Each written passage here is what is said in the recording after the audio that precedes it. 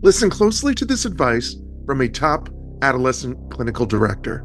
Be sure to follow our basic framework of sleeping and eating patterns, and you're going to suffer if you don't.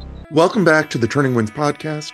My name is Kevin Zundel, and I get to speak with the many roles that help in transformative change with teens around the country. Turning Winds is a full continuum of care that helps teens clinically and academically. And if you haven't had a chance yet to listen to the many other conversations that I've had on this podcast, please take a look. I think you're going to hear some profound perspectives.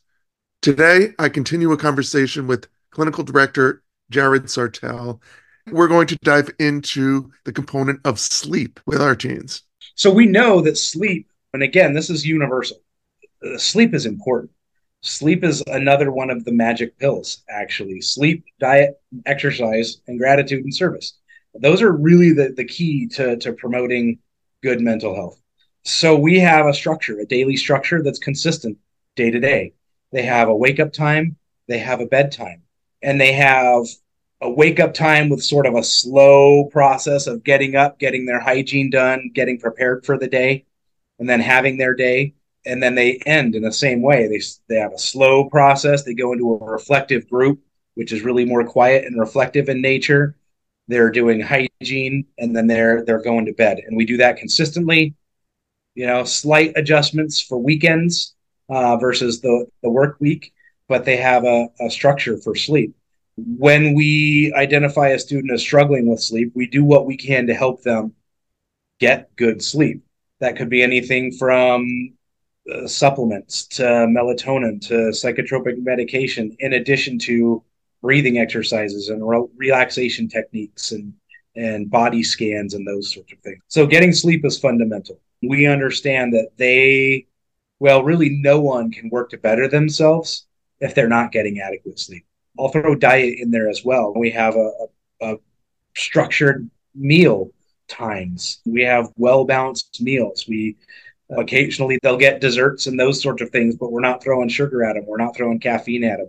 We're not anti those things, but we want those to be sort of an exception to the rule and really more of a treat. And we offer them frequently enough to where they're not deprived of the sweets of the world, but it's also not a major part of how they're operating. Many of our students came to us either not eating at all or indulging in just terrible hygiene and eating habits. And so we're just trying to reset the sleep and their eating to be sort of within the boundaries that we know promote mental and behavioral health, as well, just stability in general.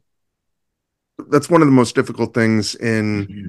a normal family home environment, to Mm-hmm. have that structure. And when you think Yeah, about the gigantic change that you're really looking for when you yeah, enter a program, you have to have tight control over that. And so yes, you remove Fortnite and you remove the phones and you remove YouTube and everything else that might keep them up till 11 o'clock or 12 o'clock at night, and they think they're going to be great the next day, and right. inevitably they're not. How quickly do you see those types of routines start to create change in those early days? Yeah, it's difficult to answer that question. I will say it's a fundamental part, and we work hard to get those things in line. For most of our students, the change happens fairly quickly, and we can see that in their school performance. Even before they're bought into being in treatment, before they're bought into sort of the change process, they may not be bought into the structure, but they're bought into doing well in school, and they're able to do well in school when previously they weren't. And the major change, we believe, is that sleep, that daily structure, and those sleep patterns. They help our brains be organized. The early successes within the first week or two, I believe, have to do with regulating those sleep patterns and those eating patterns for sure. Yeah, and it seems like an easy thing to connect the dots on, because I can say that if I've had a couple days where I prioritize sleep, it doesn't take long to have better emotional regulation, That's to right. have, better cognitive, to be more optimistic, That's just right. Mm-hmm. in general. And I could, And to be more grateful, to recognize the good things that are going on in your life. So we have typically starting 8 to 12 weeks in, we start having family visits.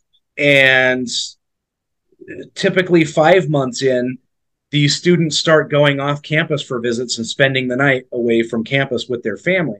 And so we incorporate that daily structure into those visits. Hey, while you're with your child, be sure to follow our basic framework of sleeping and eating patterns. And you're going to suffer if you don't. And your student's going to suffer if they don't. And then going forward, when they start doing home visits, that's a very important part of we have a contract or an agreement for each visit. And that's written into pre-planned, what's your sleep schedule going to look like? What's your eating schedule going to look like? How are you going to maintain this structured framework? And the last 8 weeks of a student's program, we're doing transition planning. And a major part of that transition planning incorporates what's your sleep schedule going to be like? So it's not something that we just implement and have carry through. We're purposefully managing that, or teaching parents and our students to manage that, to where they're managing it on their own and seeing the value in.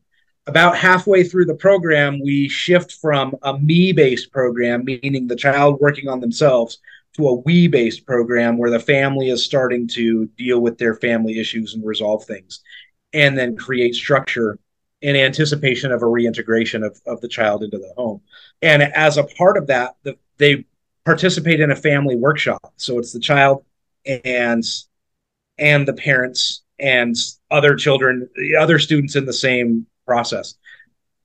And we spend a full day talking about what is it that got you to the point where you're now shifting to the last half of the program. And we identify specifically what was in place that allowed that to happen. And every single one of them identify the structure, getting regular sleep, having this stuff scheduled. So it's very much a major part of the work that we're doing with these families, because you can do all sorts of great trauma resolution and all sorts of fantastic, amazing therapeutic work. And then if they go back and they can't maintain a regular schedule, they're going to become just as dysregulated. And that's not just the student, but that's also the family system in general. Maybe this structure, this support is something that could be helpful to you. I highly encourage you to call Turning Winds at 800-845-1380 or check out the wealth of information they have on their website at turningwinds.com.